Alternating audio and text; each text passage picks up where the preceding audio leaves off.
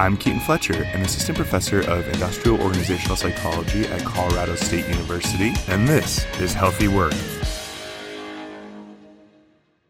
All right, I am so excited for our first ever double feature almost. We have two guests this time to talk about a recent paper published in Journal of Business and Psychology, and I'm going to get out of the way and let them introduce themselves.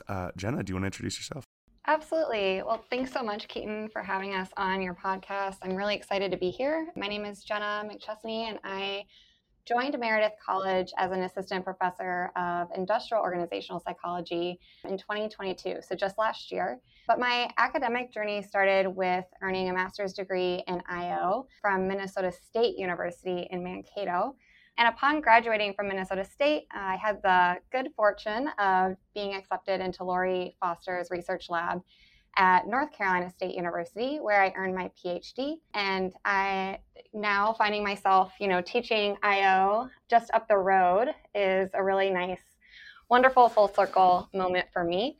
But my research interests are quite diverse. So a significant part of my work has focused on decision-making processes and the influence of technology in areas like recruitment, selection, and career development. And the United Nations Sustainable Development Goals are often woven into this work as well. So goals like access to decent work, gender equality, good health and well-being, things that I know that Laurie will want to touch on here in a moment as well. But just for example, I've delved into topics such as women's interest in male-dominated careers. I have a chapter coming out soon with my colleague, Dr. Candlin Raid, that we're really excited about that looks at perceptions of applicants with various criminal histories. And then in this paper, I'm excited to talk about, exploring the disclosure of job applicants' struggles with mental health. Awesome. Wow. Really cool work. Really appreciate it. Laurie? Sure. Thanks so much, Keaton. Lovely to be here. Jenna, great to hear your voice.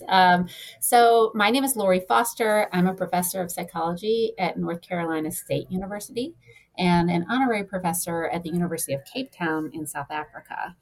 And at NC State, I oversee the 4D Lab, which focuses on research at the intersection of work, psychology, technology, and sustainable development.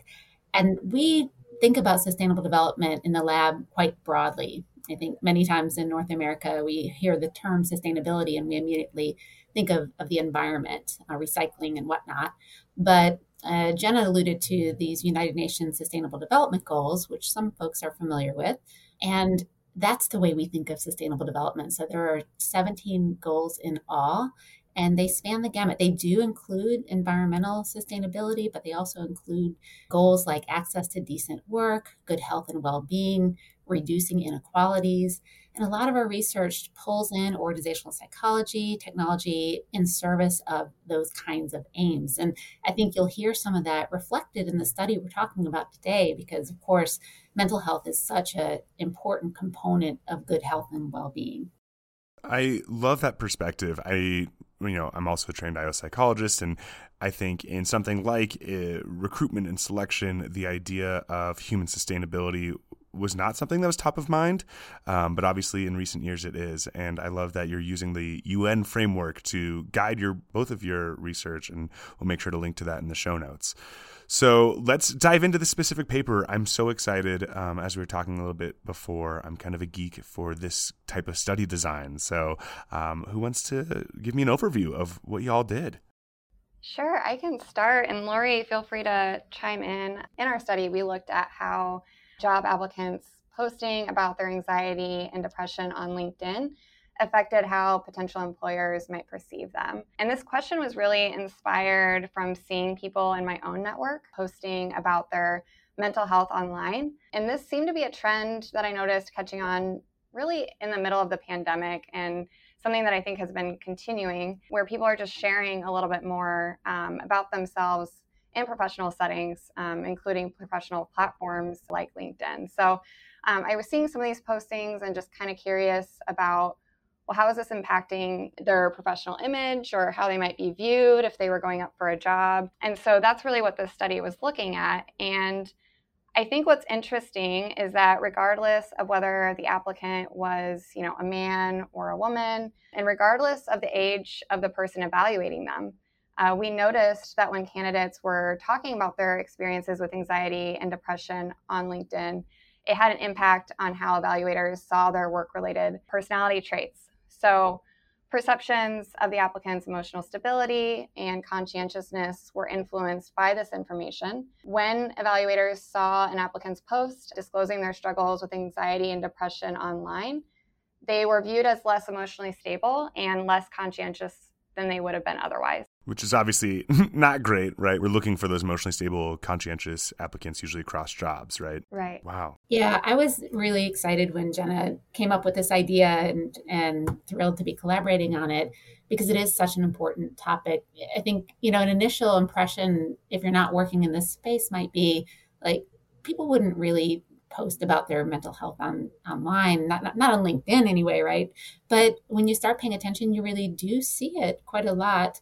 And there's encouragement for it, I think, as well. Understandably so. I think there's a push towards reducing the stigma around mental health. And ostensibly, one way to do that is to open up these discussions. But we were really curious about the implications that this might have for job seekers. One of the things that we were sure to include in the study, in addition to the experimental design that you mentioned, Keaton, was making sure that all of the participants had hiring experience. So we recruited the sample from Prolific, but when we were out there recruiting participants, we wanted to make sure that these were folks who really did understand the hiring process and had been in this position before. That's excellent, right? You want that external generalizability, as I just taught my class about a couple days ago at the beginning of the semester. One question then, actually, if you don't mind, could you dive in a little bit more into your experimental design? I'm sure that there's a lot of work that goes into making sure your conditions work the way that you think they are. And I would love to hear, just a little bit about what that was like. Sure. I can share a little bit. And Lori, if I miss anything, feel free to jump in. This part of the process, coming up with the experimental design and also the materials, was really fun for me and really grateful to be able to go back and forth on edits with Lori. As Lori mentioned, we recruited a little over 400 individuals from Prolific with hiring experience. And we asked these individuals to view a LinkedIn page of a fictitious job applicant who was applying for the role of a general consulting role. So each participant viewed this fictitious LinkedIn page. We removed any photos, noting that we were trying to keep the applicant's privacy. We also removed, the applicant's last name. And then the information that was shown from their LinkedIn profile included things like their work experience, their educational background, which, was consistent across all conditions. In the experimental condition, the participants were shown a page that showed the applicant's activity on LinkedIn or recent activity on LinkedIn. And on that page, they saw a post that had been written by the applicant that said something along the lines of, I struggle with anxiety and depression. Some days it's hard, and it kind of trailed off like ... In the control condition, participants saw the same exact information, but with that post blurred out. So we didn't remove the post, but we blurred it out so they couldn't read it.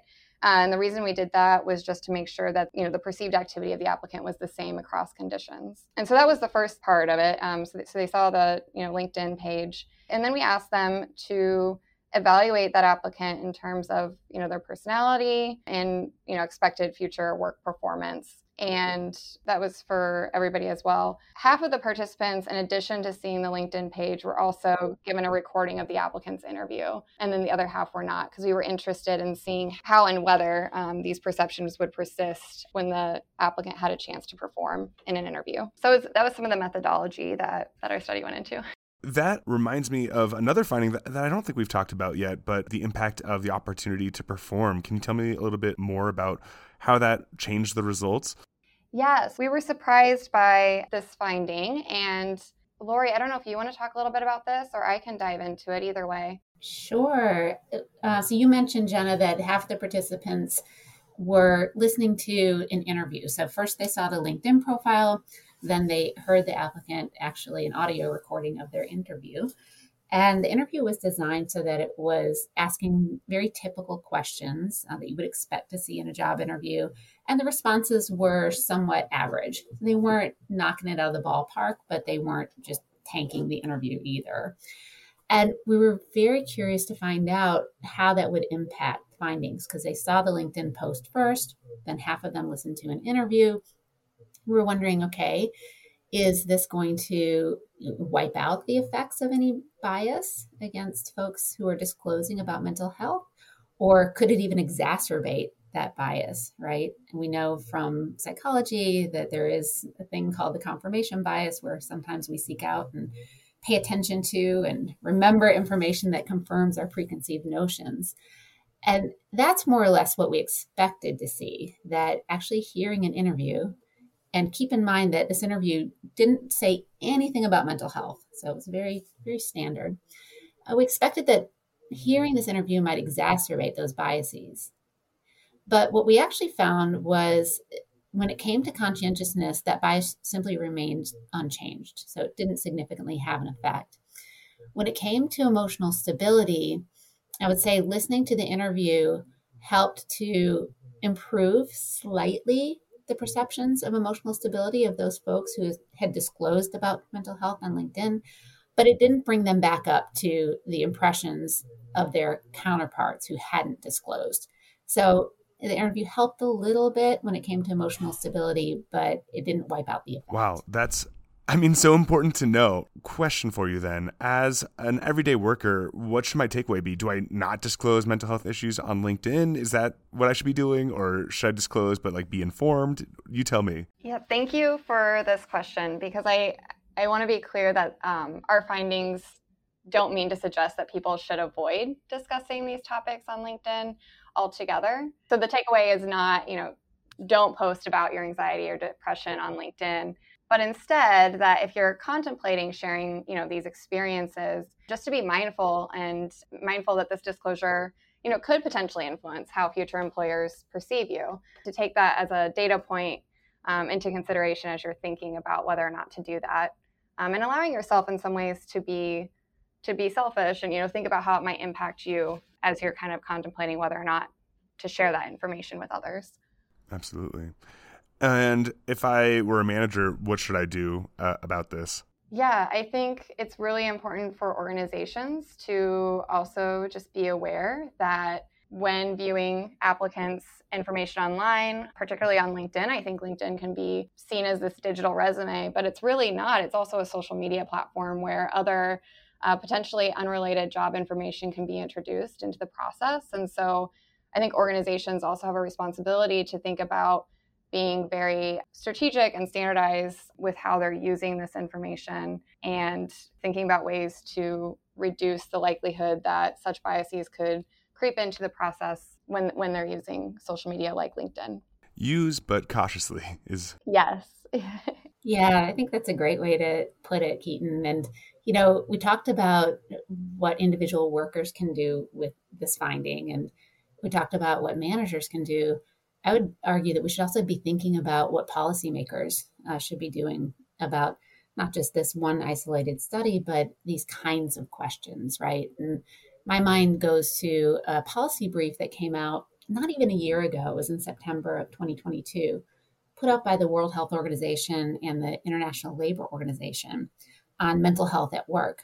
And they're, at a international policy level, there's a lot of concern about this. And how do we make for a workplace that is conducive to mental health and well-being and supportive of those who might be struggling? So I think we can also consider at a policy level, government, civil society, everybody needs to be involved in this conversation, be using the research, conducting the research, sharing the research, and thinking about these things. One of the points in that policy brief relates to training. So we could think about how might we train folks to help reduce or mitigate some of these effects or some of these biases, maybe a little bit more behavioral information and encouraging managers to seek out disconfirmatory information that might disconfirm something that they initially believe about a person on the basis of mental health or other characteristics, could aid in creating an environment, both from a hiring standpoint, but even beyond, culture and climate of an organization that is supportive of folks who are experiencing mental health challenges. Wow, such great points. I am a big fan of getting in policy changes at, government levels when we can. And I think, like you said, this is a really strong point. There are already some moves in some degrees being made. Was there anything that surprised you about this research as you were doing it? Yes, I think, we touched on a few. One, we were surprised by the findings around the interview. I would say surprised and relieved that the interview didn't seem to make those perceptions worse. We were also, surprised that the disclosure on LinkedIn didn't seem to affect expectations about the applicant's actual job performance. I think you mentioned, Keaton, earlier, as IO psychologists, we know there's the strong link between personality and job performance. And so I think when I've talked about this research before, people are quick to ask, well, did the evaluators not see that linkage? Are they not seeing the link between personality and job performance? And when we look at the correlations in this study, we find that perceptions of personality and expected performance were strongly related. And so it's likely that our evaluators value emotional stability and conscientiousness in the workplace. But it could be that, at the same time, those who open up about their anxiety and depression were seen as possessing other, more positive qualities like authenticity, confidence, and compassion, traits that can be quite handy in client and coworker interactions. And so I think this is an area that's really ripe for further exploration, and a good place for future research to look into is what are some of the, positive consequences of also posting and disclosing this type of information online. And my last question for both of you is, why do you do this work? So my interest in IO psychology really started in undergrad when I became interested in social psychology. I think I first really became fascinated by just how people interact, how first impressions form, how to mitigate conflict and things like that. And it was actually in a social psychology lab that I first heard about IO psychology, and it was described to me as the application of social psychology to the workplace. And I think that introduction really hooked me in. And I would say now that the heart of my passion for this field lies in, I think, the impact that work can have on people's lives and being able to use psychology to help make work have a positive impact. I think IO psychology and occupational health psychology really provide the tools and the insights that can significantly enhance people's career paths, their relationships, their work environments, and their well-being. So I think it's really gratifying to know that the work that we do can have a positive change in people's personal and professional lives. Yes, here for it. Lori, what about you? Thanks for the question, Keaton. So I've been doing this for a while now. I graduated in 1999. And even today, I'm still just as energized about doing research and practice in IO psychology as I was back then. If anything, more so, because I increasingly see the opportunity to contribute to the knowledge base and also apply what we know to big societal challenges. So initially, the reason I got into it was thinking about how many of our waking hours we spend at work and thinking, gosh, if there's a way that we can make that work better and create win-wins for employers and for employees, then sign me up. It feels like, a worthy endeavor. And as time in my career went on, I began to realize, beyond the individual worker and employer, the larger scale societal influences we can have when we apply our theories and our methods and our best practices to some of the big global challenges. And so that's what keeps me up at night sometimes and energized when I wake up in the morning, is opportunities to contribute to things like the United Nations Sustainable Development Goals. Awesome. And this work that you did with this paper definitely does that. And again, thank you so much for taking the time to explain it to us. And thank you for the research that you do and the contributions you make. Bye. Healthy Work is a podcast written and produced by Keaton Fletcher and Mariana Arvon, mixed and edited by Keaton Fletcher, artwork by Keaton Fletcher, and our music is Zero Microsong by Steve Combs. Please like us, follow us, and subscribe on whatever podcatching software you use, and leave a review in the iTunes store. It really does help get us out there.